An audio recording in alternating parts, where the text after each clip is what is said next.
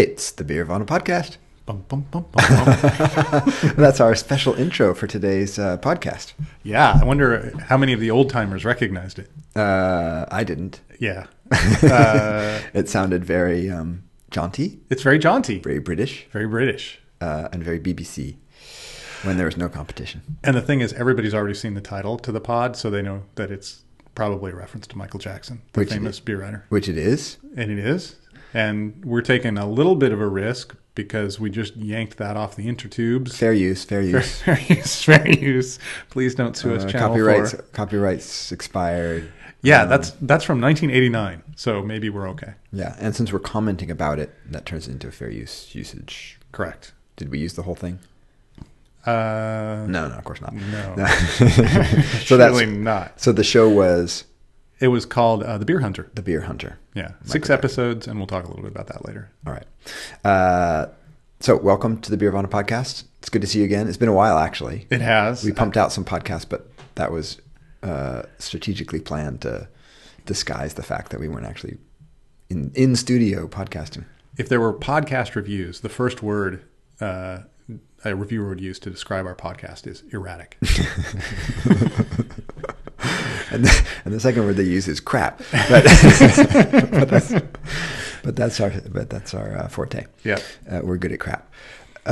So welcome to the Beervana podcast. With me, of course, is Jeff Allworth, author of Secrets of Master Brewers, The Beer Bible, and Cider Made Simple. You can find him blogging at Beervana and tweeting at Beervana. That's right. I always say that. And you are Patrick Emerson? Yes, still. Economics professor at Oregon State University. Mm-hmm. And you can find him tweeting at Beeronomics. On occasion, you can. Yeah, it's slowed down a little bit. Your life is getting a little... One of the reasons we're not doing this so often is because your life is full. Full and replete. Oh, blame me. Full and replete. Blame me. I like that. I have email evidence to suggest it's not entirely my fault. Although it is true that this is the winter term. We're like rats from a stinking, erratic crap ship. That's what we're trying to flee this thing. Pretty soon the Russian hackers will have those emails and be publishing them on WikiLeaks. Yeah, then we're all dead. It is winter term, which is very busy. And so, yes, this 10-week period between the beginning of January and the middle of March is tough, but we're here because we are professionals. We are indeed. Yeah. So today we're going to talk about Michael Jackson. But before we do that, I have my as you call it, listicle question. Yeah.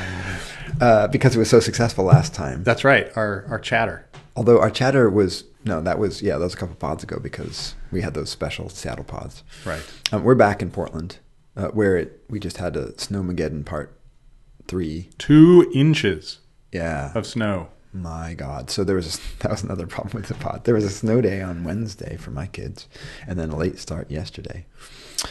Chaos, just chaos. Chaos. Yeah. It does throw the city into a turmoil. It was quite lovely though, white and nice, but it's now melting. Yeah. Although we might get some more. So in that spirit, let's take you to a desert island, warm and sunny, where you have access to nothing, and except that you get to cultivate your own hops. So, so the question is, what I don't know how many we want to do. 5. What 5 hops would you keep with you if you found yourself on a desert island? If you had to save the future of beer for all humanity after the apocalypse. You save 5 hop strains. What hop strains would they be? It took a slight curveball there. If I was saving it for humanity, I might be slightly more judicious. No. Be selfish though. Was that the curveball? Yeah, exactly. Oh no. I didn't mean that. Because you know better than humanity. Okay. Than the average person. Well, these things are personal, so my list will be personal, I guess. Right. And then I'll hear yours. I bet we have a few the same. Yeah, and probably a few of the same, two different. So I'm definitely going to go with Cascade, which is a utility hop for American style beers that can't be beat. Yeah. It has a pure taste, works great in bittering, works great in late edition. Amazing hop. Okay. I'm going to go with Saaz hops, which is a classic variety. It's also very versatile and one of the most distinctive flavors. Okay. We're 2 for 2, by the way. I might as well not just... All right. Go ahead. All right. 2 for 2. Although, yeah. Okay. Go ahead. I'm going to go... So I'm going back to an American hop. And I think in the American hops, we have slightly different tastes. Mm-hmm. I'm going to go with my other big fave, which is Amarillo. Yeah. I think that's probably not going to be not going to be on my list. Excellent. No. But I would have guessed. Yeah. If other people tasted Sriracha Ace the way I do, I would probably have that on there. But we've already discussed how you get dill, and that's terrible. But you don't care about me. You care about yourself. You're on your own desert island. I'll go back to your own desert island. I'm not doing Sriracha Ace. Okay. In case somebody visits. Right. If you washed up on the shore. You want to be a good host. That's right. So that's 3. I'm definitely going to go with an English hop, and I guess I'll go with... I'm gonna go with Challenger. Okay. Goldings are great, but you're gonna go with Goldings. I'm gonna go with Goldings. I got nothing left. And I think Challenger is a wonderful hop that's quite versatile and can do a bunch of interesting things. So I'm gonna go with that. And then my last hop, I should go with German hop, right? One should go with a German hop like Hallertau, Mittelfrüh. But I'm not gonna because well set up. Yeah, I'm gonna go with I'm gonna go back to America because I'm an American, and if a German were doing this, don't you want to go like the South Pacific at all? No, Kiwis? I do not. Absolutely do not. I think the last American hop I will go with is actually you say, and I've got to ponder this because I got a couple of candidates. Okay, so I was thinking about the styles of beer I'd want to be able to make for myself. Right. So that's where the Saaz comes in. So you want to have the nice Pilsners. That's where the East Kent Goldings come in. It's really good. I'm going to... I know my last hop in it is not from America. Oh, okay. So I want my English style ale. So the East Kent Goldings are going to help me there. Cascade, of course, because... it's just good for everything. And you can just brew anything with that. This is where I get a little bit conflicted about where I'm going to go. I was thinking Mosaic. Yeah, you're really on your own there. If I can see your island, I'm not going over there because you may have made something with Mosaic. Which I know is one of your favorites.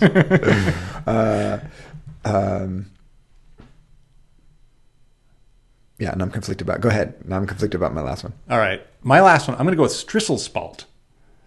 No one saw that coming, did they? No one saw that coming.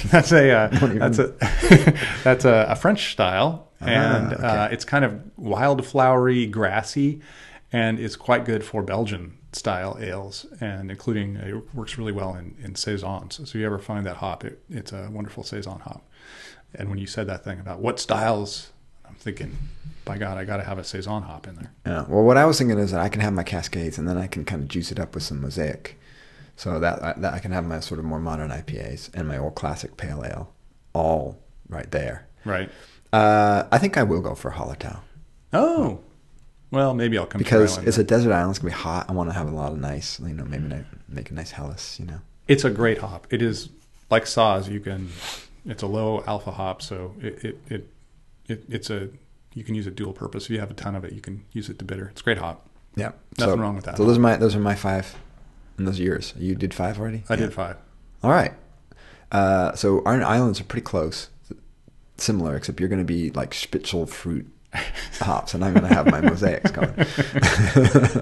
Otherwise, pretty close. And you're going to have your East Kent Goldings, and I'm going to have my Challenger, which actually works out really well. So when we want to trade, we can have really nice. And that's the basis of a market economy. Is originally is barter. So that's how I build up in my lectures. We start with a desert island, start trading. Oh, that's fascinating. And then we add some currency, and then we go on from there. So now we know. So okay, you can come for my EKG beers, and I'll come for your Challengers. And my Strisselspalt. Your Strisselspalt. Maybe I like that. I don't know. Yeah, you'll love that. It's great hop. All right, so let's get back to our topic of the day.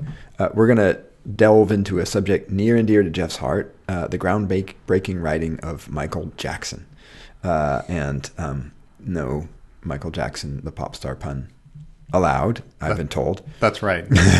So that's a tired joke. People wrote about beer before Jackson, but the way he approached the subject changed. Not just beer writing, but beer itself. We'll discuss his background, how he introduced the world to style, his books, and his legacy. I know you talk about Michael Jackson a lot, especially as you were trying to think about how to organize the beer Bible around styles. And as I understand, Michael Jackson had a big role in that, and we'll talk about that later. Excellent. Yeah, he did, and we will. Sweet. That's an important one. Right. You're one of those folks who has not actually read Michael Jackson, but benefit from him. And I think many people are in this camp, especially we're 11 years after his death. And probably many people who came to beer in the last 11 years haven't picked up a Jackson book because they fall further and further out of date. Right. But his importance to everything about modern beer is worth exploring. So we'll do that today. All right. That sounds good. But first, of course, the news.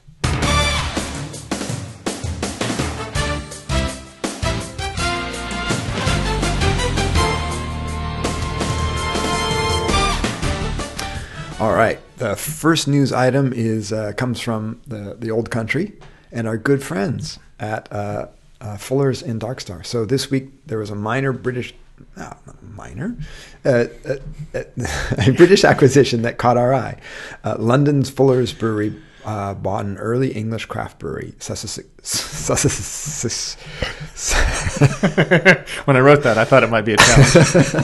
A brewery called Darkstar from Sussex. There you are.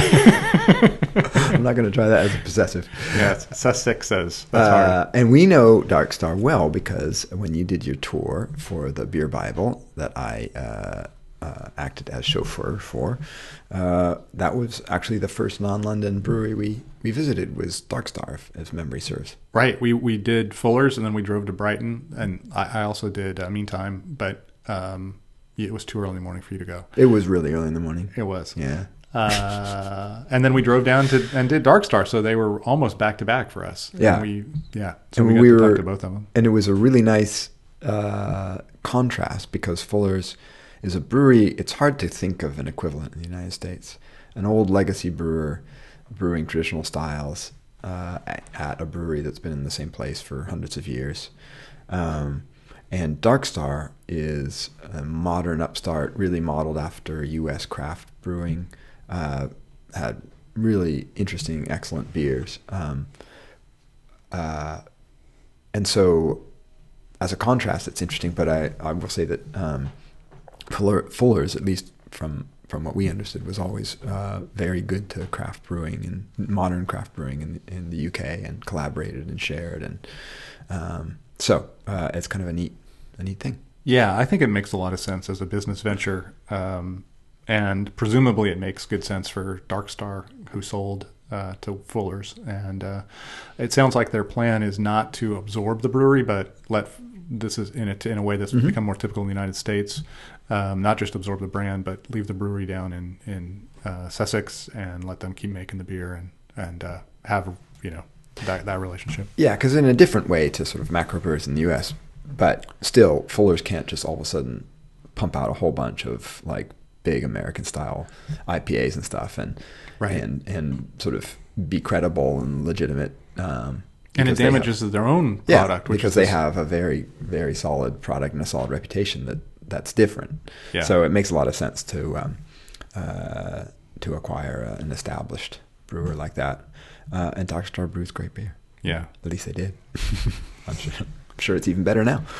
I'll do the announcement on the second one, and then I'm going to immediately pose a question to you about what it means. Uh-oh. We had here in the Pacific Northwest an interesting series of acquisitions by distributors. So we have the largest Oregon distributor is called Columbia, and they bought they're in Portland, and they bought another Portland distributor called General. Mm-hmm. And then a couple of weeks later, they bought a distributor in Washington called Marine View, which is in the southern Puget Sound. So Olympia, Tacoma area. Right, I guess so. I don't know that. I'm unfamiliar with the distributors of Washington, but anyway. And I read in one story, we'll give Columbia 40% of the market in Washington, and I don't know what they have in Oregon, but probably a sizable chunk. So wait a minute, Columbia is already in Washington. I guess they're already in Washington. Yeah, that's what I took away from that. Again, I'm ignorant entirely about Washington. So my question is, you know a lot about consolidation and access to market, and you know enough about distribution to hazard a guess. But is this a worrying sign? Well, yeah. I mean, it's complicated, right? So part of distribution certainly is subject to economies of scale. So it makes sense potentially to have fewer competitors. But the other side of it is the portfolio side. So if you're an individual brewer and you want to get your beer on shelves, and you really rely on the distributor you choose to promote your beer amongst its entire portfolio, which is a tricky business. Yeah. So in Oregon, at least, you also have another outlet, which is you can self-distribute up to a certain volume, right? Right. So I suppose there is that, but that makes it very tricky to get space, because restaurants and bars and retail outlets have relationships with distributors. So, so it's a tangled web. I would say that it's I'm going to take a neutral position on it right now because it's sort of too early to tell. I'm not sure. I guess the counterfactual is that you have a whole bunch of small distributors all sort of competing amongst each other with smaller portfolios. It's not entirely clear to me that is a better situation than fewer with a bigger portfolio, because you've got sort of the competing leverage versus dilution effect, if that makes sense. The bigger distributors potentially have more leverage, and if they decide to push you, they're going to have more oomph. Right. But they also have bigger portfolios, so whether they decide to push you and how they treat you relative to their other beers in the portfolio is a question. Right. Yeah, I talked to some of the brewers involved with General who got sold, and yeah, they reflected on whether it makes sense to go for a little distributor who has, as you say, less access to retail establishments than, of course, Columbia, who has access to everybody. So if you're at one of these littler distributors, you're not going to walk into the Chili's chain and say, "Can we stock you up?" That's something that they just don't have access to. Yeah. So then you have to, as a brewer, you have to make a decision. Like, what's our growth curve look like? Are we going to be super ginormous later, and that's going to be a problem because we can't get to these? Or if we're going to stay small, does that mean we don't want to get lost in a big book, which in distributors they call the portfolio a book? Right. To give an example, let's suppose you have a buzz beer, a beer that sort of catches the zeitgeist for whatever reason, and it becomes really popular. Now, being with the big distributor there is probably helpful, because if they've got it, they can push it everywhere for you. But let's suppose you're having trouble making that buzz or getting attention, and that means that you might just get forgotten in a big distributor's portfolio, and a little distributor that's hustling out there might be a good choice for you. But it's hard to know, and it's a lot of, that's sort of an ex post story, right? You don't know. Yeah, you'd like to run the experiment both ways and see what happens. Yeah, so it's a very complicated market and market structure, and it's hard to predict. This is good. I can develop a model for it. Oh, very cool. Yeah, we're going to get at some point in the not distant future, we're going to get some distributors talking to us, at least get an inside view, because it is one of the most interesting parts of the beer world and really unexplored. So we need to get on that. We'll put that on the list for 2018. Yeah. One thing you might know the answer to, but I was wondering myself, is there are a few local breweries who do self-distribution. They're little trucks. Oh, yeah, absolutely. Putter about. My question is this. Now, suppose that me and my buddy who runs another brewery down the street want to both self-distribute. Can we use the same truck? Like, can I just kind of roll up to his brewery and throw some kegs in there too, and we'll just take them around? I have no idea. You're right. That's how much can you? Question. Yeah, how much can you sort of push this self-distribution thing? I was wondering. It's like, it'd be nice to be able to share trucks. Like, if on the same day we don't have this double beer, but can I use his truck tomorrow and he use it? Can we share a truck? I don't know. That's interesting. I do know that. So probably that's going to be a state by state thing, and I do know that. No, I'm talking about in Oregon. Yeah. Yeah, in Astoria, Fort George was confronted with this issue, and they were having a hard time finding distributors to get up to all the places on the Astoria is in the northwest corner of the state on the coast, and so they started their own distributor. So that's like it's not exactly the question you asked, but it's related. But so it's a separate company. Yes. Okay. Yeah, that's a good way to go too. Yeah, interesting. All right. Next one. Oh yes, this one. In fact, I was just driving down the street where I can't remember where I was, but somewhere in town, and the big billboard that said, I don't know, something like "Go grab a Stone," and it had a big can that said "Stone" on it. Yes. And it was not Stone Brewing Company of San Diego, California, or not quite San Diego, right? It was Keystone Light. Yep. And Stone Brewing is not happy.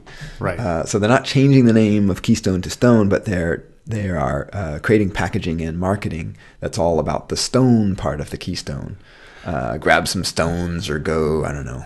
Yeah, exactly. And it's quite obvious. Now, whether they're deliberately trying to infringe upon Stone's trademark is not clear, but I think that Stone has a pretty good case. Yeah, so Stone has decided to sue Keystone, Miller Coors. Oh yeah, I buried the lead. Thank you. Yes. Thank you, Mr. Reporter. And that came out recently, which was a fascinating thing. And we'll see how that goes. It's just, you don't usually see, it's one of those man bites dog stories. You don't see a little guy suing a big guy like that for copyright. But here's the thing. So clearly this is not unexpected. I mean, there's no way I can imagine that, by the way, Miller Coors. I was like, who's Keystone? Miller Coors. In Miller Coors, this is a huge national campaign they decided. So they're sitting around thinking about this. And someone's got to say, by the way, what do you think's going to happen with Stone? They're like, oh yeah, I'll probably sue us, but they're going to go nowhere, right? We got lawyers on retainer. We can countersue them to death or something. So clearly there's a corporate decision here that says, we don't care. We know this is going to happen and we don't care. I think that's right. And in all the stuff I was reading about it, because it was super interesting to me, I think I read that Miller Coors or whoever owned the brand 10 years ago or something, 5 or 10 years ago, actually applied for the trademark on Stones and was rejected. And I think for this very reason. Yeah, I seem to recall reading that as well. Yes, of course they know. Stone is one of the most important breweries in America. It's certainly the top 20 biggest breweries in America. And I think is maybe top 10 craft breweries. So yeah, obviously Miller Coors knows about Stone Brewing, and they knew exactly what they were doing. So they're taking a bit of a risk. They've launched put a ton of money into this huge new campaign, new packaging, new everything that goes along with it. That's the other thing. They've changed the packaging so that the key is small and the big stone is all the way across the side of the can and stuff. So yeah, I think they're in trouble. I think if it were reversed, everyone would say that the little guy would be in trouble. So it's really just a question of whether they have the legal and financial might to fight it as far as they want to. Yeah. So let's skip this last one and come back to it because it may develop and we'll tell more about it later. All right. Yeah, that's a good. There's a fourth item on the list, but we're not going to tell you. You're going to have to tune in next time. Right. Stay tuned. All right. So let's turn to our main topic then, which is Michael Jackson, the great beer writer. Yeah. We should talk a little bit about who he is, since I do think he died in 2007, and maybe people are not even that familiar with him now. Yeah, and as we've already mentioned, I'll be completely honest, I know almost nothing about him. I'm coming into this completely naive. You've mentioned him countless times to me, so I'm aware of who he is and basically what he's done, but I don't really know much more than that. So yeah. So why don't you give us his bio? Yeah, I will give you his bio right after I tell this quick anecdote. Last year at HomebrewCon, I think it was at HomebrewCon, it was someplace where Stan Hieronymus, the writer, and I were hanging out, and somebody came up to us and didn't know anything about beer and asked who's the most important beer writer in America. And we both said Michael Jackson. And this was something like last year. Right. And that is because of his enormous impact on the way beer writing has played out and the way we talk about beer. Yeah. So who is this guy? He was born in 1942 in Huddersfield, which is actually kind of a giant town, according to Wikipedia. It's like the 8th largest town in England, which I hadn't even heard of it. So they even have a team now in the English Premier League. When I Googled it, I saw that. That's in West Yorkshire, halfway between Leeds and Manchester. And he's kind of, I guess, when you read personal accounts, people describe him as being very, very much a Yorkshireman, which I don't understand so well, but, there you go. That's what that is. And he started out as a journalist, and in one of those classic stories, before he was finished with high school, he was a cub reporter, and I think starting to work when he was 16. And he was really a successful writer. He got started doing the cub reporting thing, and then he went on to work. That was at the Huddersfield Daily Examiner. Then he went to Edinburgh, and then finally at London, where he worked on Fleet Street. And this is all when he was still a young man. He was producing documentaries, including David Frost's famous talk show. Okay. Frost. Yep. Frost and Nixon, that the thing. Frost-Nixon debates. Yeah. I don't know that he produced that, but he was working on that show.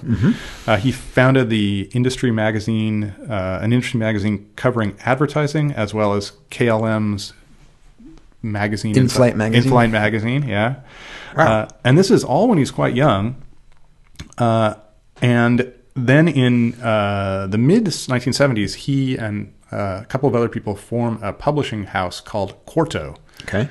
And the first 2 books published by that publishing house were 2 books by Michael Jackson. And the first one was called The English Pub, and it was kind of this. And so Quarto, the idea behind Quarto was that it would be coffee table books. Okay. Full color, glossy, which is something that had not been, that was not a treatment that was given to beer. Right. And it should be noted that there were other beer writers at the time. There's a guy named Frank Bailey who wrote a book called The Beer Drinker's Companion in 1972, and Richard Boston, who was a columnist for The Guardian. And he's kind of he was the more famous person by far in England. He was really associated with beer writing at the time.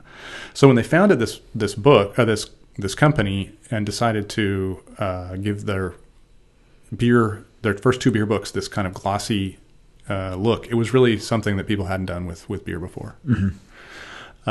His second book, so the first book, which I actually did not have either of these 2 books, and it used to be really hard to get them, and I would look at them on Amazon and stuff, and they'd be like $400, and I never bought one. Right. But just before this pod, I went on Amazon, and they're really cheap now. So I got his second one, which was the book that made him and kind of made beer writing, which I'm going to hold up now so you can see it. It's called The World Guide to Beer. The World Guide to Beer. So it is a coffee table book. Ta-da. Ta-da. Very nice. This is a great podcast commentary as I show it to Patrick. Yes. So it's a coffee table sized book. It's about an inch thick.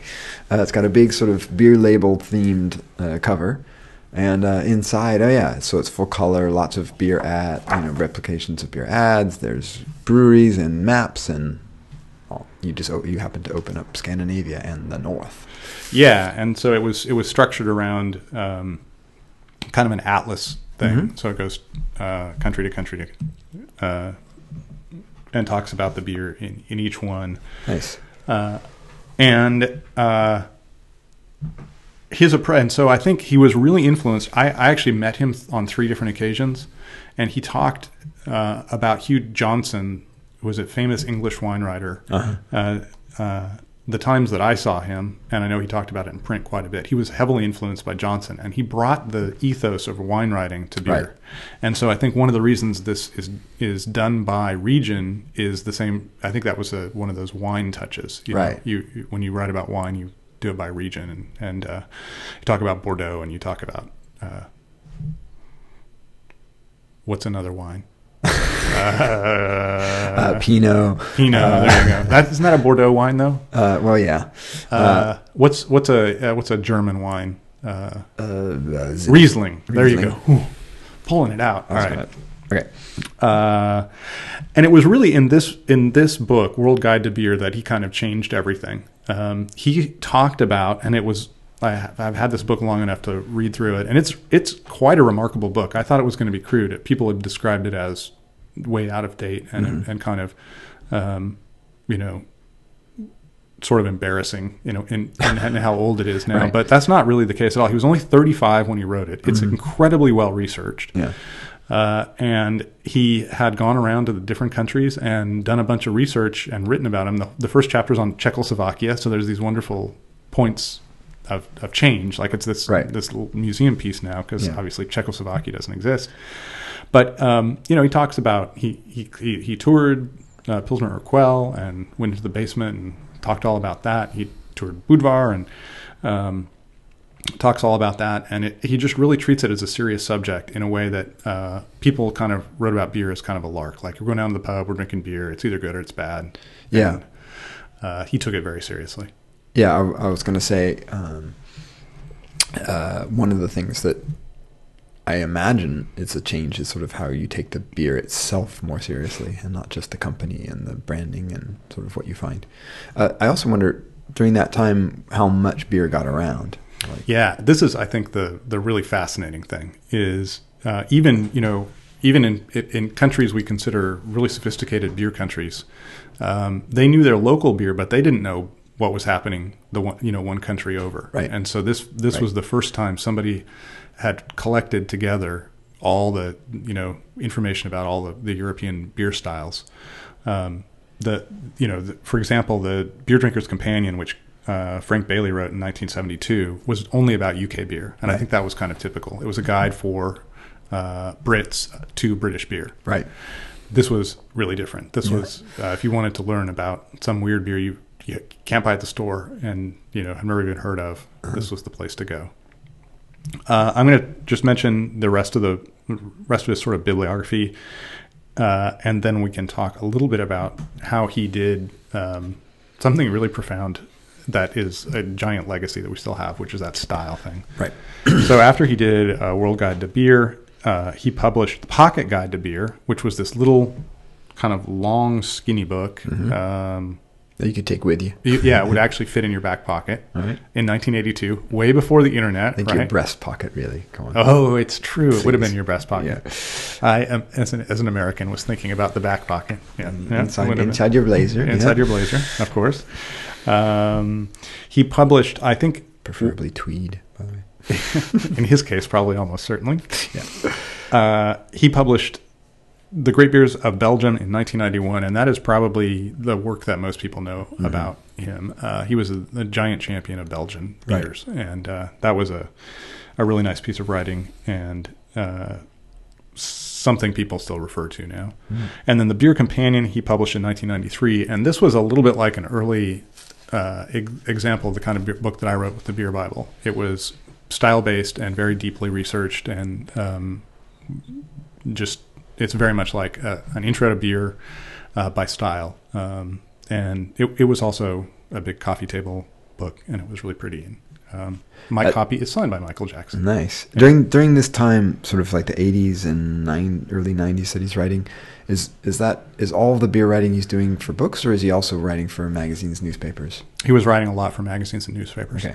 And he was really into whiskey, Scottish whiskey, and wrote a lot about that. And we're not going to talk about that at all. Okay. Except I will. Yeah, we had a misadventure into wine already. Let's not. That's true. The one fascinating bit of my connection to Michael Jackson is when he was in Portland once, he gave a whiskey tasting. I recall this. Yeah, it was really cool. So that was my real first introduction to Scotch whiskey, and it was, very erudite and very cool. And I now still have a big love. And it ended with Lagavulin, which was a beer that a Scotch he really liked. And he said it's pronounced Islay. It's an Islay malt, and I fell in love with Islay malts. Yeah, Islay malts are good. All right, so let's talk a little bit about style. Were you going to say something? Just that I like Islay malts as well. I've been blathering on, so if you have observations, well, I can be your foil. So, as I understand, Jeff, yes. You really helped develop the idea of style when describing beer. Please expound. See, now if we edited this thing at all, we would interrupt and go back and do that. But no, we give you the. We like to give you all the. You see under the hood here. Yeah, you see the sausage getting made. Exactly, I was going to make a sausage reference. All the naughty bits that go into the sausage. Yeah. The cool thing that Michael did was he traveled the world, which is just on its own kind of unusual, and looked at what other people were making in other countries. And in countries like Germany, that was fine because Germany has a really strong sense of style. All the styles that we know about German beer come from Germany. They're very well defined, and the Germans can speak about that. You know, a Doppelbock is a Doppelbock. It's not unclear. But in other countries, that was not the case. They made beers that didn't necessarily have categories. Even among the local people, that was the case. Certainly in Belgium, it wasn't super evident. In the Czech Republic, how you categorize the different beers, and even in Britain, it wasn't so clear. You know, you had these beers that like if you had a light mild, it's 3.5%. Not super strong hop character, and then you might have a standard bitter, 3.5%, maybe slightly stronger, right? Malt hop character, but are these different beer styles? I don't think it was super clear at the time, and so he started thinking about, I got to figure out how to write about these beers and make them sensible to other people who have never seen or heard of them. And he originally was talking about in his writing, he was originally talking about things like types and varieties, kinds and species. These were different words he used. Yeah. But then in the World Guide to Beer, he wrote this kind of famous passage, which beer writers refer back to, which I'll read now. He wrote that there were certain, and now I'm quoting, classical examples within each group, and some of them have given rise to generally accepted styles. If a brewer specifically has the intention of reproducing a classical beer, then he is working within a style. If his beer merely bears a general similarity to others, then it may be regarded as being of their type. Okay. So he wasn't. It's not exactly the way we use style now, but he introduced this idea of what a beer style would be, and it was the first time anybody had talked about that. And you can go back hundreds of years and people will talk about different kinds of beers. Like, they make this beer in, a town, and this is the description of it without giving a name or talking about its historical context with other beers that were also made in the same place. Right. Jackson was the first one to do that. And so then the really interesting thing is, and of course this comes back to Portland, because all beer discussion comes back to Portland. Of course. I think the thing that really made the beer style thing stick was, and this is by the way, a theory that came from Martin Cornell, the English beer historian. This is not my own thing, just to point that out. Okay. Was our own Fred Eckart wrote a book in 1989 called The Elements of Beer Style. And it was incredibly important in the United States in developing that sense of, because in the United States, we didn't know anything about beer. We were incredibly ignorant. Right. And so we didn't, people had traveled overseas. They might have been to Dublin and had a stout, or they would have had that same stout in England too. But, they might have been to Dusseldorf and had an alt beer or whatever. But it was really haphazard and they didn't understand style. Right. So Eckart extended on what Jackson was doing, and he wrote this book, and that was the thing that Americans really capitalized on. And so much of what came after that with the BJCP guidelines and all these different guidelines come from this nomenclature of style, this concept of style, and organizing beers in different categories based on their history and production and all these kinds of connective tissue. And that all came from Jackson, which is super cool. Right. So prior to that, you might talk about the kind of beer that they might make in Cologne, Germany or something, or the kind of beer that he found in, I don't know, you showed me Scandinavia, so they might have in Stockholm. And he started making the connections between the types of beers they were and the styles that they represented. Talk to me a little bit more about this difference between style and type. Yeah, he at this point when he was writing about it, he was really thinking, and I think he was right, and I think in the way that we've kind of over-interpreted the way to think about beer through this lens. I think his idea was really that there are certain benchmark beers in the world. And these benchmark beers can be considered really important because they influence all these other beers. Right. Really represent a kind of strain of classic brewing. But they're not necessarily representative of all those different beers. Right. And you don't have to try to shoehorn everything into there. But when you're looking for a classic example of a Doppelbock or ordinary bitter, these are the kind of beers you're going to look for. Right. So that's what I was going to get at, or what the question I had for you is, so there's certain beers out there who might be sort of like the beer of a certain style. Like this is it, that this is what has established the style, or maybe a couple of beers. Yeah. And then there's lots of other beers that are like them, which in that old nomenclature, I guess he used to call types. Right. That are similar and brewed in a similar way, but not exactly that classic or that standard. Yeah. And I think that's actually the way we should think about beer. Mm-hmm. It makes a lot more sense to me than trying to, breweries are often trying to individualize their beers and make them slightly different. And they can be considered, in general, maybe in a kind of category. But the whole thing about IPAs illustrates how dangerous this is. Yeah. How much do we have? Is it one style or is it, 13 styles? Okay, so that actually, I was going to save this because I don't want to get too, well, we'll loop back to Michael Jackson himself, but let's talk about style for a second in a modern usage, because beers are, you can argue that we're all just sort of making beers that have been made before, I suppose, but in new ways, in different ways. And so how useful is style still? We've had this discussion about what you call all these different IPAs, which is a really good place to start. Is it still useful to discuss beer in terms of style? Yeah, I think it is still useful to discuss. Well, it's useful to discuss beer style. Actually, that was a badly posed question. So, because that's sort of, I would agree. I guess what I'm trying to say is, in this era of very rapidly evolving tastes and styles in beer and innovation, can this idea of style keep up? Like, is this something that's still useful in the modern era? If that makes sense. Yeah, I think I don't have a good answer to that. I'm going to throw it back to you in a minute because I'm interested in. I think we can all reflect on that. My sense is styles are better for describing beers that are pretty well established. Mm-hmm. When you talk about an American Pale Ale, that's a thing that has come into being, and we understand pretty well. I think if you ask a bunch of different people who know something about beer what an American Pale Ale is, they'll give you a good answer. But then there are these other categories of evolution, and IPA is a perfect example. It's been a beer in evolution for 20, 25 years. Yeah. And we don't know how to talk about that beer. So I'm not sure. What are your thoughts? Well, my thoughts are the following, that it's particularly for something like beer where you don't know what it is until you actually taste it, and then you can make your own judgment. But if you're trying to describe a beer to somebody, or you're selling a beer that's in a package and they won't know if they like it, then we need to have a common language, or at least common reference points. Mm-hmm.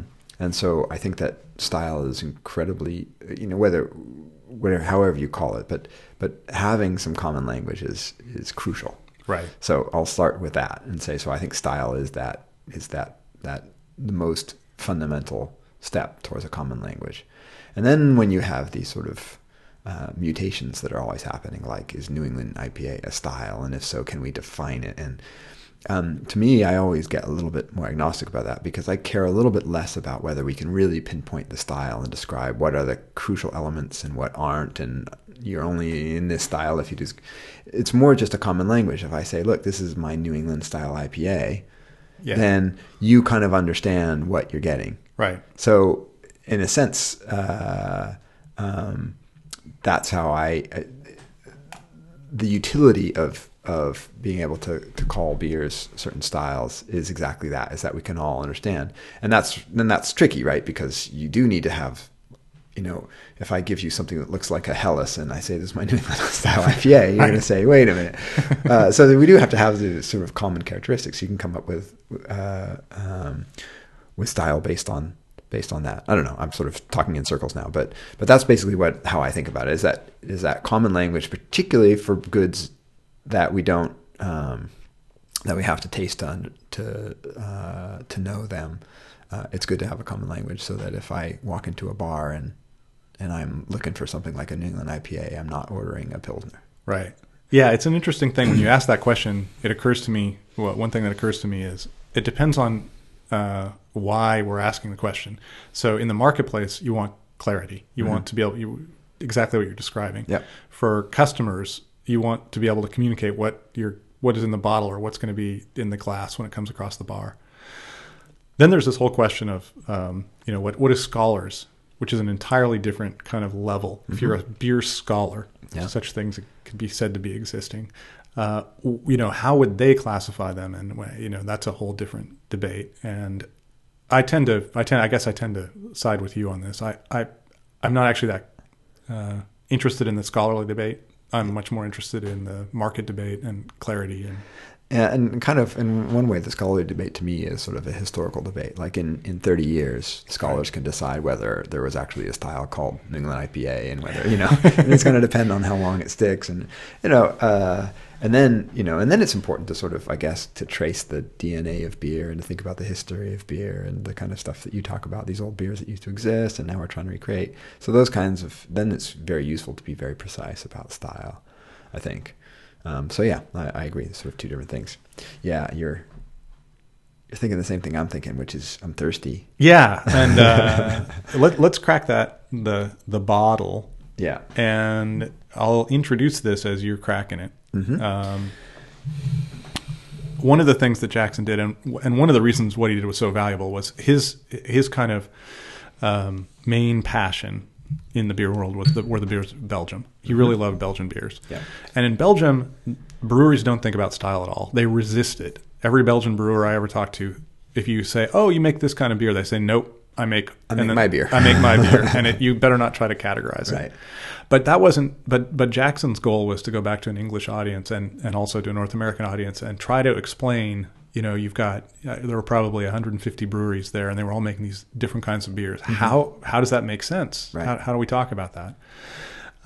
And so he came up with the nomenclature that we still use. Most of the Belgian styles come straight from Jackson, right. The way he categorized them. And as I understand, and correct me if I'm wrong, but as I understand, there was almost you could not find these beers unless you went to Belgium. That's right. That's totally right. And so they were largely unknown to the world. And he discovered them and delighted in them, right? Yeah, yeah. And I happen to have this in the fridge. It was my Christmas beer. Sally always gives me one of these in my stocking. Is Orval, which is a Trappist beer. We may even have had it on this pod before. I do believe we've had it on the pod before, but that should not stop us from having it again. And you, by the way, have a beautiful Orval chalice too. Yeah, it's a beer I have some affection for, let's say. It's lovely. And he was one of the things that he was really good about. We'll talk a little bit more about his legacy, but he understood how to tell a good story, and he understood what was interesting and rare. And he didn't write really about mass market beers so much. He wrote much more about these little faraway breweries, and he understood for sure that monks making beer was cool. And then he tasted this weird beer that they were making in the southern part of Belgium at the Orval brewery monastery, and he really loved this. I think this was one of those benchmark beers that he talked about a lot.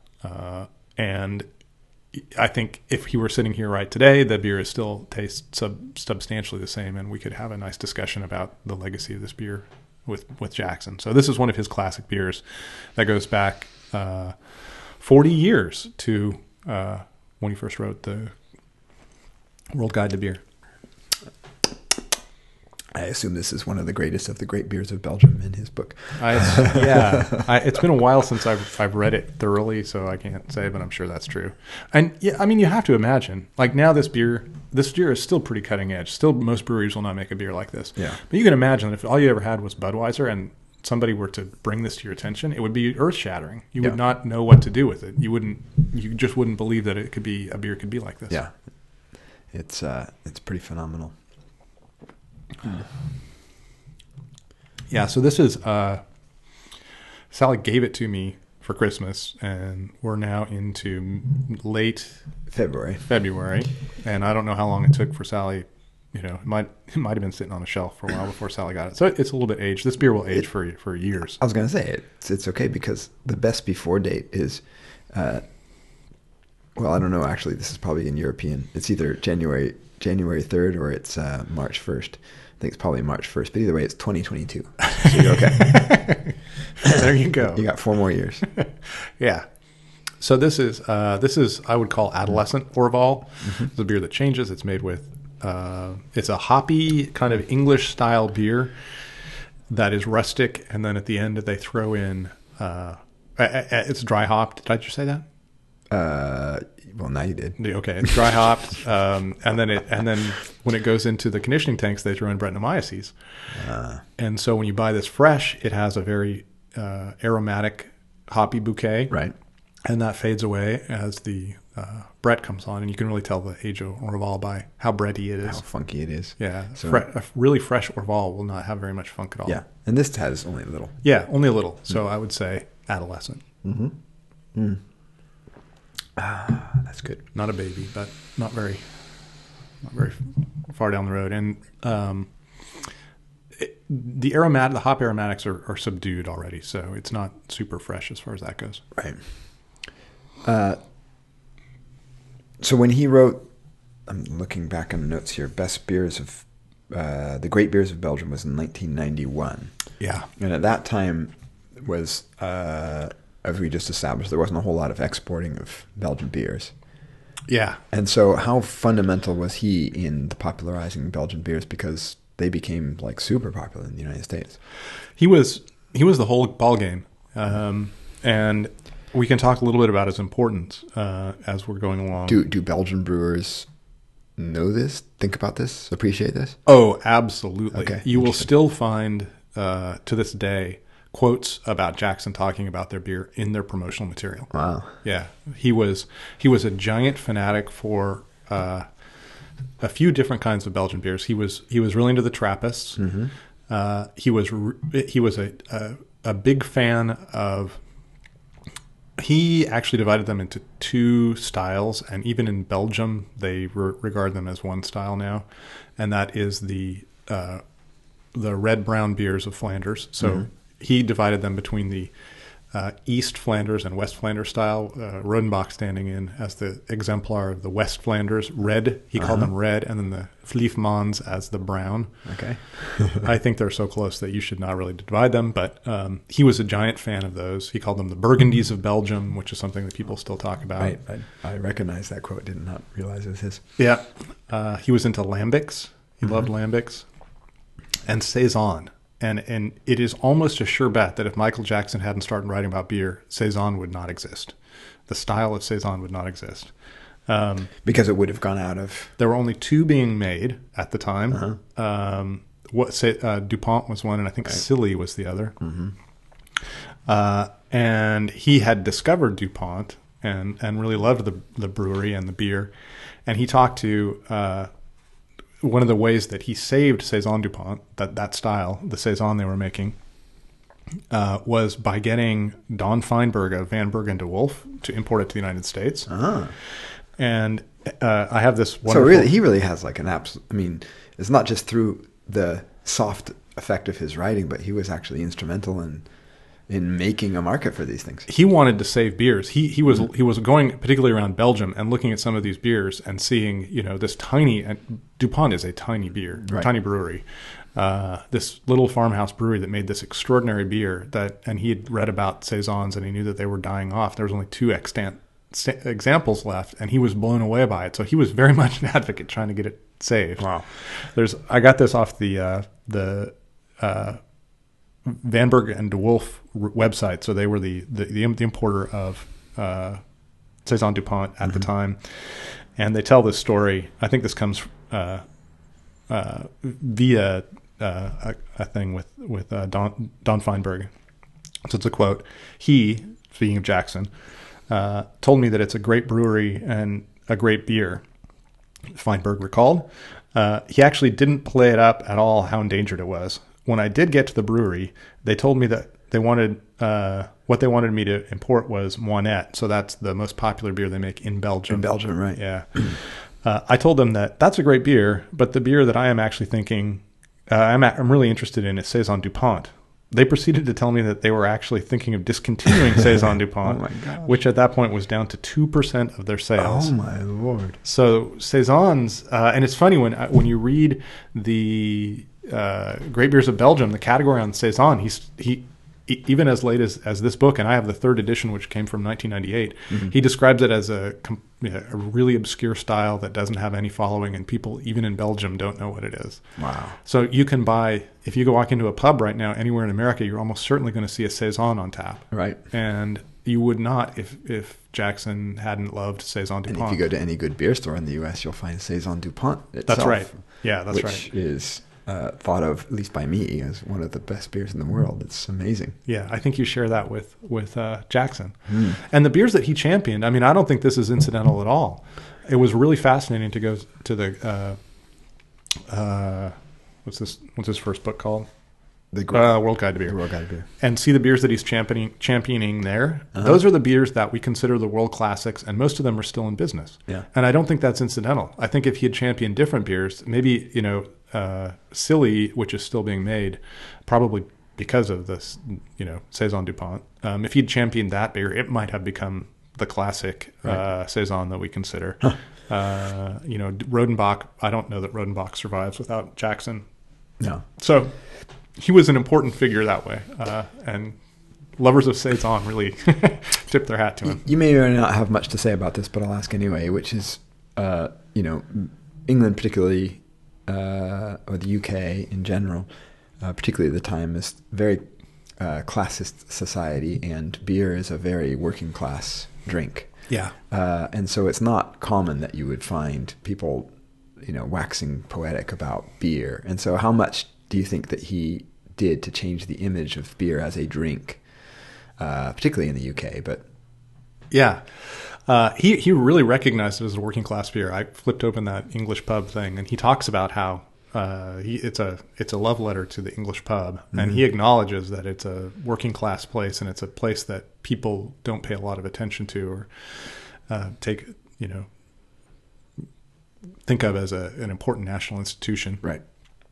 And he writes beautifully about it. But I think that's one of the most important legacies of Jackson.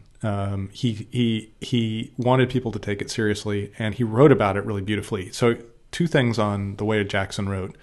He was a really beautiful writer, and I'm going to read a little passage so people can get a flavor in a minute. But he was a reporter, so he had this kind of he really treated his readers seriously. Right. He would write about the way a beer was made. He would talk about the production methods. He would go into the brewery. He really understood beer well. He probably didn't at the very start, but by the time his later books were coming out, he really understood. I mean, he could have been a brewer himself. And by really communicating that stuff rather than just talking about it in the way that they talk about wine, I think, it really helped people become connected to the beer and feel like it was a tangible, accessible thing. So I think those are really important pieces of Jackson, and I'll read a little bit here. Before you do, I just want to ask one follow-up question, which is, the traditional pub culture in England is still under threat, but it has gone through a lot of consolidation or a lot of pub closings. But still, you have these legacy brewers that exist, like Fuller's, for example. Do you think did he? I don't want to say champion, but was he as sort of fond or well, I guess I'll say champion. Did he champion those brewers as much as like those in Belgium? He did. Thank you. Yeah, you're nodding. I'm trying to get to the end of my sentence. He totally loved little traditional breweries. He loved tradition, and wherever he found people making traditional beer, he loved it, and he wanted to tell that story. And this 6-episode piece that he did for Channel 4 in the Beer Hunter that he did for TV, it was only 6 episodes, and everybody really laments that it was not much longer than that. You can find these on YouTube, and I really encourage people to look them up. Michael Jackson Beer Hunter, you'll find full recordings. And they were each a different country. So he did one on Belgium, he did one on Czech Republic, nice. Czechoslovakia, and he did one on England. And the one on England, actually, I was watching it to prepare for this, and it was so inspiring that I did this long post about it. He goes to Bateman's, which is in Lincolnshire, on coastal county, and they had just survived not really a takeover bid, but part of the family wanted out and they were going to sell, and then it would have been a takeover bid. And in like an early crowdsourcing thing, local punters just started ponying up money to buy those family members out. Nice. And Bateman still exists. And the cool thing is he goes into the brewery. So you see him going to the brewery, and the brewer, as they're walking past the mash tun, he says, "Oh, that's over 100 years old." And as he walks a little bit further, he says, "It's made out of cast iron." And they keep going around, and you just see all these artifacts of, classic cask production. They have this weird Jules Verne shaped kettle, which is, they joke about whether it's Jacques Cousteau or Jules Verne, and they show the hop back, and they're making beer using the hop back like we use modern whirlpools. Right. He adds hops then. It's like, oh, this is interesting. You can see some of the threads there. Yeah. Then he goes to the fermentation, and they've got the classic, which you'll remember from our trip, the classic square open fermenters. Yeah. So, and then they go down to the cask, the casking cellar, where the cellarman is casking ales down there. And nice. Everything about it just strikes you as totally traditional, and it was really familiar to Jackson, when he was talking about it. But I think to the rest of the world, it would have looked like a profoundly bizarre place. Yeah.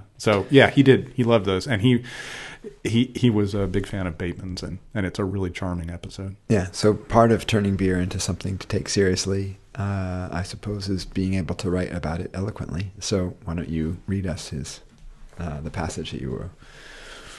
So I went to Great Beers of Belgium, and I'm going to read you just his little intro about Blaugies, which I don't think had opened up very much before he started this. And I remember the kind of the reason I want to mention it is because I remember when I read it, it really leapt out at me, and I spent a long time trying to track this beer down just because of how much I liked it. So here we go. South of, and I don't know how to, I'm really, as we've established, I'm really bad about my English, or about French pronunciation, so apologies. Both, yeah. South of Mons, M-O-N-S, Mons, the town of Dour, D-O-U-R. Dour. South of Mons, in the town of Dour, the village of Blaugies itself, recurrent signs by the road offer butter and honey and point to the local brewery, which is almost at the French frontier.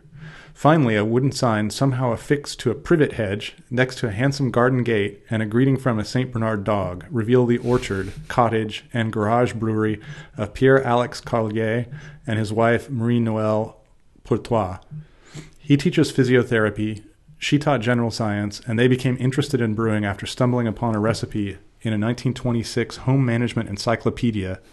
The recipe didn't work, recalls Marie-Noëlle, who does the brewing.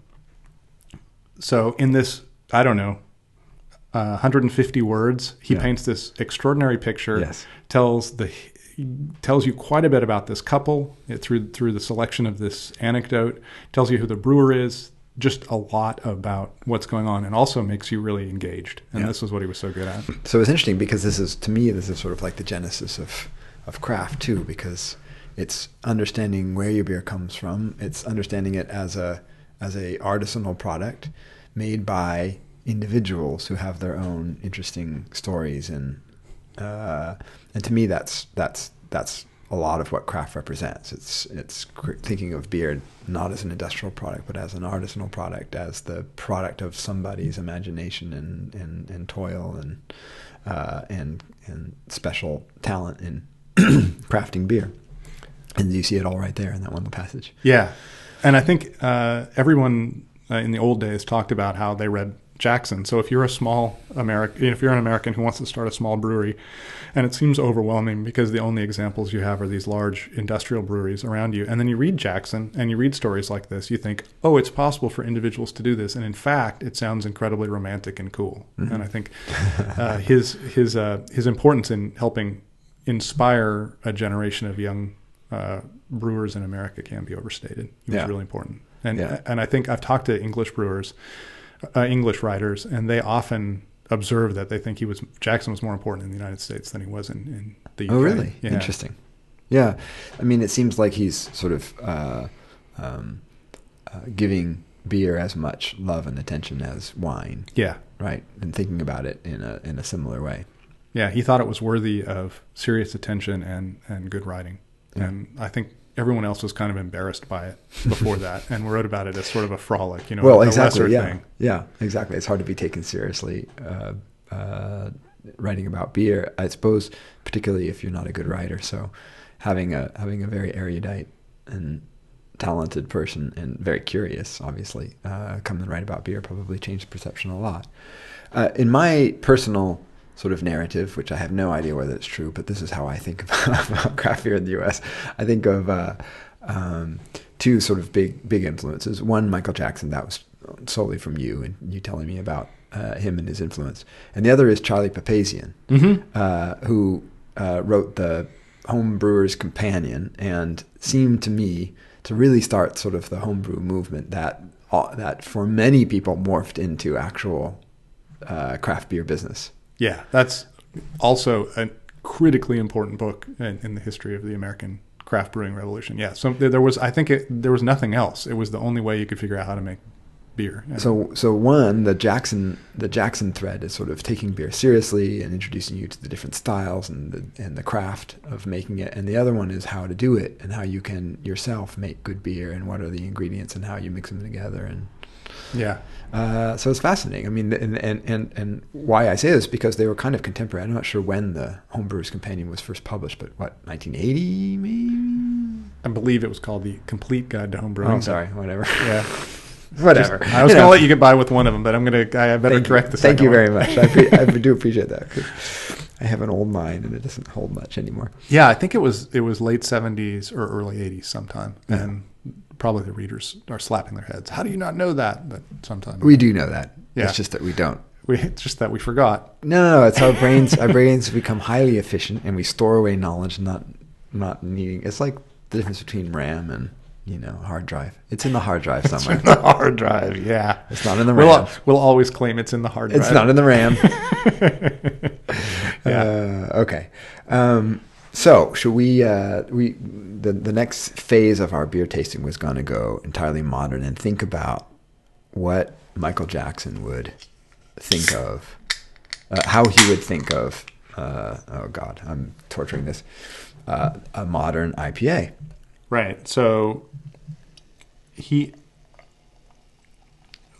let's let the audio blow here for me. Can you hear that? I can hear that. That is the lovely sound of the effervescence of a Sierra Nevada hazy little thing IPA. Hazy little thing. So this is a brand new beer. I think little reviewed so far. I haven't seen a lot of chatter about it, so that's kind of cool. I mean, Jackson started writing in the 70s and he died in 2007. Right. By 2007, the United States had a really evolved craft beer scene, right. And American IPAs were a big deal, and he'd seen this massive evolution. And one of the nice things about him, he was a reporter. He just continued to report. He reported through the end of his days, and he was always interested. He was really curious, and so he would have continued to report and find all this stuff interesting, I think, and it would be, really fascinating to see what he thought about this. It was nice. He was not a man who held prejudices. He did not think you got to make a beer like this, like in the old days. He was really curious. I was about to say that obviously he had his personal preferences, but were there any beers that he? How do I say this? Any beer styles he didn't particularly like? Boy, I don't know of any. I think he was less in love with German beer styles, just in general. I make that observation just because he didn't seem to find the same kind of romance in them that he found in some of the writing doesn't have quite the romance. Yeah. But still, German beers are very German. They're very precise. They're very clean. They're very sharp. I don't know. Yeah, he loved lambics. Exactly. So it's very different from a lambic or from even Saison du Pont. Yeah. Ooh, that's really nice. Yeah, so and that's old. You told me. Yeah, I'm running this experiment. I bought a 6-pack of this in late December, and it was already, I think it was 1205. 1205 yeah, is when so it's packaged. Yeah. it was already 3 weeks old, and I've just been drinking because one of the big things about this style, it's a New England IPA, is how well have these big breweries who are doing national releases, have they figured out a way to make them last for Shelf stable. Yeah, shelf stable. So I've been running this experiment. Well, cans help, I think, a lot with that. Yeah, And this I think was so in a too. can. So what are your impressions? I won't tell you anything about how it's aged. Okay, all right. So let me. It still has it's a little bit tired on the nose. Like it's you can still get the aroma compounds, but they're starting to break down a bit, and they're a little bit muddy. That's one, but it's nice. But the flavor on the tongue is still pretty well preserved. I can't say that not knowing the early one, but it's still pretty bright on the tongue. Mm-hmm. You get a lot of citrus. It's typical New England in that it's relatively sweet with a little bit of bitter back, but not bracing. Mm-hmm. It's got a very light body base. It's a bit hazy, as we talked about. Not milky though, not milkshakey, But still hazy. Yeah. It was hazier when it 3 months ago it was hazier. So there's still a lot of stuff. But they've done a good job of preserving a lot of that haze. And it has that. One of the things I think people love about New England IPAs is they just have that real Moorish quality that gives you a little bit of sweet, but not too much. That gets cloying, so you just keep. It's very easy drinking. Yeah. I think it's a really even old. It's a pretty darn good representative of the style. Yeah.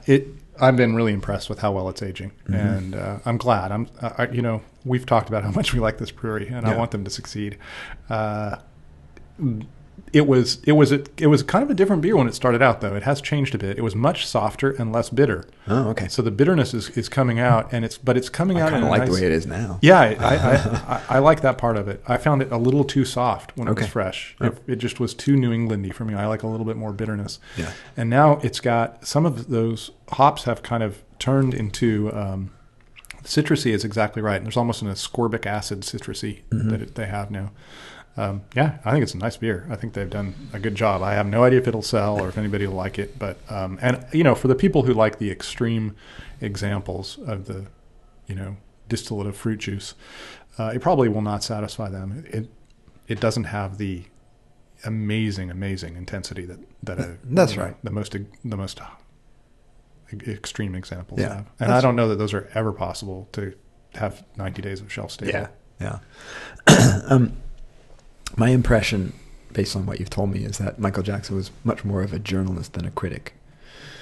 So he wasn't really a critic. He didn't review beers except for in the Pocket Guide, and those were 1-sentence jobs, and he didn't really harsh on beers too much at all. Right. It wasn't good or bad, just this or that. There are a couple of criticisms of Jackson we should mention, just because, in the spirit of full disclosure, he did do consulting, which he was not very transparent about. And he even worked with breweries who wanted to use his words to promote his beer. Okay. This was really common in wine writing and whiskey writing at the time, and I think still is. And so he didn't mention it, but he was a little bit cagey about it, and he's come in for some criticism for that. Yeah. Full disclosure. He definitely, to your point, was not a guy who was interested in criticism per se. He didn't want he lived at a time and a place where he saw all these styles of beer that were endangered, right? And he really wanted them to survive. Yeah. So he was a big cheerleader, and that's one of his unfortunate legacies, is that now so much of beer writing is just cheerleading. Yeah. And now these breweries are going to survive. These styles are going to survive. Saison is not going to go away. You can trash a brewery for making a crappy Saison, and the style will not be lost. So I do think we need to give him a pass on that, and maybe. Well, and think about the context of the time where big brewing almost destroyed all of sort of traditional and craft, what we might consider now craft brewing. Yeah. But in England, certainly there was a big tension between the big brewers and the traditional brewers. Yeah. So to the extent to which being a cheerleader saved it, then all power to him. Yeah. I'll just go out with one. That's kind of all I have to say. I'll go out with one quote. I don't know if you have any finishing comments. No, just kind of what I said before. Oh, we should listen to him. Actually, we do have a clip. We should do that before we go out too. Yeah, we have a clip. That's true. this clip is a little kind of an inside joke too, from me to you. Okay, all right. Well, I haven't heard it, so let's. I know. I wanted you to not hear it. Okay, so. Let's listen to it now.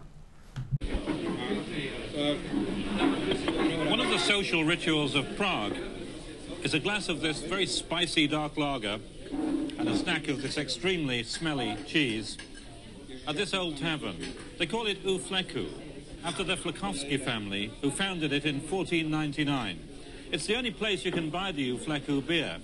They make it upstairs. And this place is the oldest homebrew pub anywhere in the world.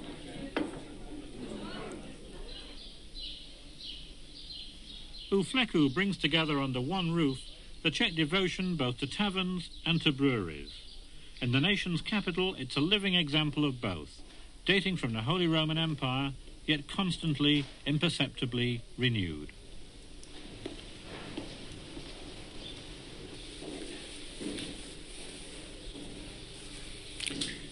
As you can see, it's a very traditional-looking brew house.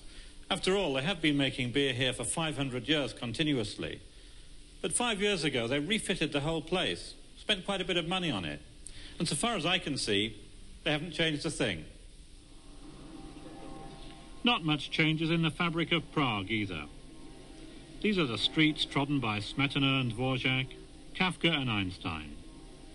The buildings gently crumble, and are almost as slowly renovated. In a couple of dozen great beer taverns, the debates roll on.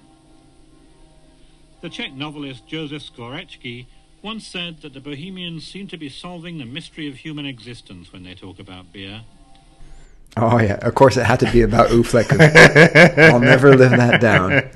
That's it. You and I have to go to Prague, and you'll take me there. I will do that. We should definitely do that, because I didn't get to tour the brewery, and I've always wanted to do that, too. Oh, so well, there you go. We got to do it. And then you give me stick for that. Yeah. But that's actually a good, especially that last quote where he brings a lot of erudition into beer writing, and in this case, I suppose it's that Channel 4. Yes, that's right. It's from the Beer Hunter. Yeah. So again, don't sue us. Yeah, I mean, but particularly when you think about English society, thinking about the sort of very, erudite, eloquent person talking about beer is huge, right? I mean, beer is not something that you associate with those things prior to him. So totally. So here's to Michael Jackson.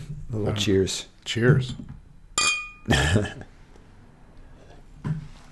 As a coda to his career, one of the things that he said on one of these Beer Hunters, I think it was actually after the English one, he said, and I will just leave him here, leave the content here. The great beer brewing nations should be as proud of their beers as wine producing nations are of their wines. The beer world does have its champagne and its burgundies, and in their individuality and their complexity, the real ales of Britain are as the equal of the red wines of Bordeaux. Well said. So that's how we approach beer, and therein completes our tour of his legacy. Excellent. Well, thank you very much for that introduction to Michael Jackson. I learned a lot. Excellent. All right, so now we got to turn to the mailbag time. Mailbag. We have some mailbag. All right. What do we have? You want to read the first one? The second one is for you, so okay. I'll read the second one. All right. So this one is from Pat Woodward. And you have a parenthetical here that he did a chemistry PhD at, I assume, Oregon State, but now is at the other OSU, which could either be Ohio or Oklahoma State. Which Ohio. Okay, Ohio State. But he's in England for the year, hopefully on a sabbatical. Yeah, I guess so. So, quote, I know that you and Patrick are fans of British beer, so I'm curious what you think about the fact that CAMRA, the Campaign for Real Ale. Yeah, but there's more letters there. Anyway, is considering widening their remit to include quality beers that go beyond real ale. As an American temporarily living in Britain, it seems to me that there is some rivalry between newer craft brewers and the traditional brewers of cask ale that CAMRA supports. Cask versus keg, if you will. What do you think is driving this, and how do you think craft brewers in the UK will respond if the changes go through? Well, that's actually a really excellent question, and it dovetails nicely with our Fuller's Dark Star. It's true. Because that's exactly what he's talking about. He's talking about the new craft brewers, like Dark Star, and the traditional brewers who have been around forever, but who have had this very, essentially a craft product all along. Right. And the camera was all about preserving those brewers. Just as we were talking about how Michael Jackson might have helped save DuPont, he might have also helped save brewers like Fuller's from the onslaught of... Camera probably did more, but he's definitely a fan of those breweries. So. Right, but Camera was all about trying to preserve that traditional beer served in a traditional way on cask. And these new brewers aren't so interested in tradition. They're really inspired, I think, by, well, a lot of them are inspired by the American craft beer scene and into sort of new beers, new things, big IPAs, all that stuff. The first thought I have in answering his question is that when we were there, I didn't sense, and of course this is just anecdotes, but I didn't sense tension. And we asked a lot of brewers about this, both through traditional and newer brewers. This is my sense, and you can tell me what yours is that the traditional brewers appreciated the new craft brewers as bringing attention to craft beer in general and as sort of injecting new life and new interest in it, even if they weren't 100% complimentary of the beer itself, right? Right. And the craft brewers, I'm trying to choose my words, the modern craft brewers, American-style craft brewers, I think appreciated the legacy and the craft of traditional brewers, and in some cases, and I know Fuller's is one, were helped by those traditional brewers. And the traditional brewers that we were there, Fuller's was trying to pursue collaborations as well to kind of, hitch themselves together in this sort of renaissance of craft, both traditional and new. Yeah. What do you think? I do think that cask is in real danger, and one of the reasons cask is in danger is because it's not always kept well, and so people who try an old sour cask of beer don't like it. Maybe the cellarman, and we experienced that. Yeah, we experienced that. Yeah. The cellarman maybe didn't let it settle, and the finings are fishy in the beer or something. It's a really hard beer to manage. So I read something from somebody smart, and I can't remember if it was Pete Brown or maybe Boken Bailey or John Duffy at the Beer Nut. Somebody who is familiar with these beers wrote, and I think this is right, that there is a market for these beers and there's a natural equilibrium, and it may be that the best thing for cask beer is for it to shrink a little bit and for the beer that remains to be top quality, because if people are exposed to top quality cask ale, it's not in nearly as much jeopardy as if they're exposed to a lot of mediocre cask ale. Yeah, so I was sort of answering the second part of the question, but you're getting into the minutia of the first part, which is that Camera has been extremely militant about preserving the very traditional cask ale, which is even to the extent to which I think they don't like if you blow in CO2 on top of the cask and things like that. It's just incredibly traditional presentation of real ale. Yeah. Which is great and probably helped preserve, as I say, the traditional brewers, but now makes them limited to a very small sphere of influence. Yeah. And I do think that there is this craft revolution that's happening in the UK that's modeled on the US that is capable of basically promoting both. Yeah, I don't think that if cask dies, it's not going to be because of craft keg. Right. It's going to be because other market realities. Yeah. I think the more interest in ales away from lagers, the better for cask.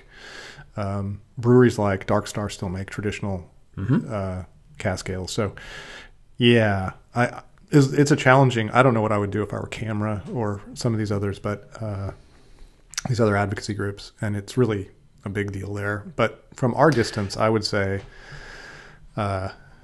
I do think Camera is a great organization, and it's great to have 100,000 people out there drinking cask ale. But I wouldn't be worried about craft. Yeah, I mean, I think that it makes all kinds of sense for Camera to widen its base and to say that part of what we do is going to promote cask ale, and try to preserve it, and part of what we do is just going to promote craft in general, because there still is, there's still a lot of tied houses. There's still a lot of barriers and obstacles for craft beer to get into consumers' hands in the UK, and I think it could become part of a broader advocacy group, and that would probably help its mission to preserve cask ale, if that makes sense. Yeah. Okay. All right. The second one, we actually also touched on this too, so this is interesting. This comes to such pros. This comes from John from Bend. I actually know John, and I know that he just moved to Bend. So welcome to Bend, John. And he's talking about distribution consolidation. He writes, when a distributor sells out, it often sells its license to be the sole distributor of a brewery to a larger distributor, where a brewery's crucial share of mind will be diluted, often significantly. We talked about this, and then he describes how that process goes. This trend is defended by the authorities as natural free market economics. But is it something of a paradox that the free market economics is rampant in an industry that itself is a contrived government intervention? Okay, so I think you can help me out here. So he's referring to the point that when you sign up with a distributor, you sign a contract that ties you to that distributor for a certain amount of time. Right. Right. And I think he doesn't necessarily mention this, but also the whole distribution tier is government mandated too. So that's also a factor in there probably.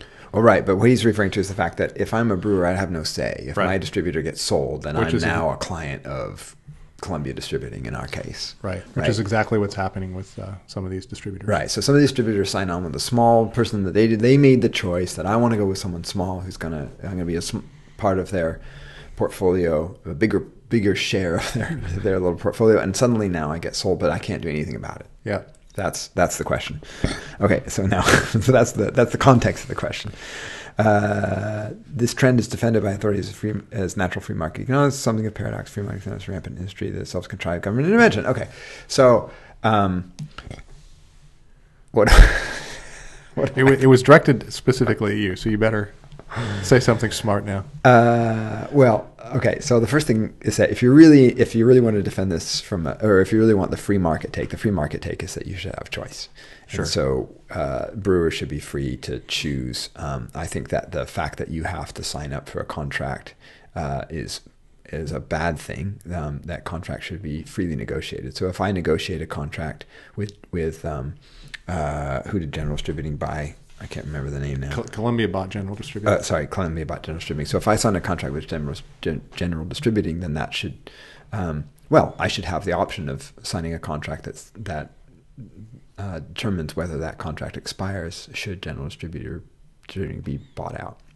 So the whole sort of fundamental philosophy of free market economics is choice.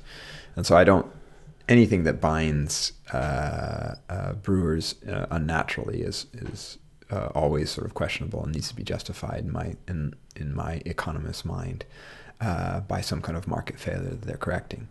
In this case, I don't know why the government would one, mandate long contracts, and two, mandate that they continue through these kinds of acquisitions.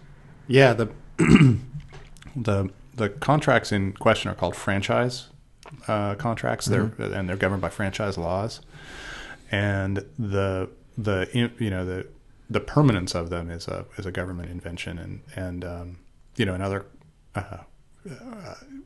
Coca-Cola also has distributors, and I don't think the same thing applies. Yeah, I imagine that there was a point in time where there must have been some justification for this, and that might have been. I think it had to do with making sure that the 3-tier system was so solid. So you put the power of those relationships in the middle tier, so that brewers, they don't become puppets for brewers. Right. Yeah. That's true. So I suppose that would be a sense to limit brewery power. Yeah. From quickly jumping ship. But I think in this day and age, I don't see much justification for it because, at least in Oregon, there was a fairly competitive it's becoming more consolidated, but a fairly competitive distribution environment, and being able to introduce the discipline of the market, shall we say, yes. to distributors is a good thing. That you have to perform for your clients, or the clients will go elsewhere.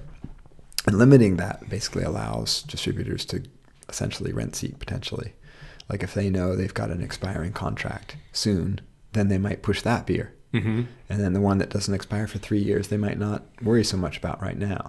And so that creates perverse incentives too. That's interesting. So I kind of get that. I understand the idea behind the 3-tier system, and I'm still agnostic about how I believe it would work in the absence of a 3-tier system, because I do think that there is a potential for too much concentration happening in the absence of it. You get brewers that are too influential, that take up too much shelf space, if that makes sense. Sure. Yeah. So Anheuser-Busch stands as a pretty exactly. Lesson. So I it's really hard to know the counterfactual, but I'm scared. I would be scared if all of a sudden distributors went away, if that 3-tier system went away. It's interesting, but it's, you don't want the beer aisle to look like the cereal aisle, right? Right. Yeah. We've seen that before, and that's not so wonderful. So yeah. So I guess that's what I have to say on that. I have nothing to add. I do think at some point we're going to talk to a distributor, and these issues will come up, and it'll be interesting. That's going to be such a good podcast. I know. Once we finally get around to it. All right. Well, we're dragging along on this podcast. We better wrap it up. But I hope you enjoyed it. Please be in touch with us. One of the things that occurred to me as we were podcasting is you should contact us. Let us know what your 5 desert island hops would be. Oh yeah. For example, and if you have early experience with Michael Jackson, if Michael Jackson's changed the way you think about beer, let us know. These are the kinds of things we'd love to hear from you. Absolutely. So how do you do it? Well, you can get in touch through the Beervana blog Facebook page is a really good way to get in touch. You can email jeff@beervanablog.com. You can also give us a message through Twitter. Jeff is @Beervana and I'm @Beernomics. And also, make sure that you rate the Beervana podcast on iTunes or your favorite podcast service. Oh, yeah. Good. We have an update here. We grew, again, since our last time we announced our ratings, we grew another 40%. You'll remember we grew 40% the last time. So I don't remember. I don't even know what that means. Growth, good. Growth is okay. Growth. Giant. We want growth, so Although, do it.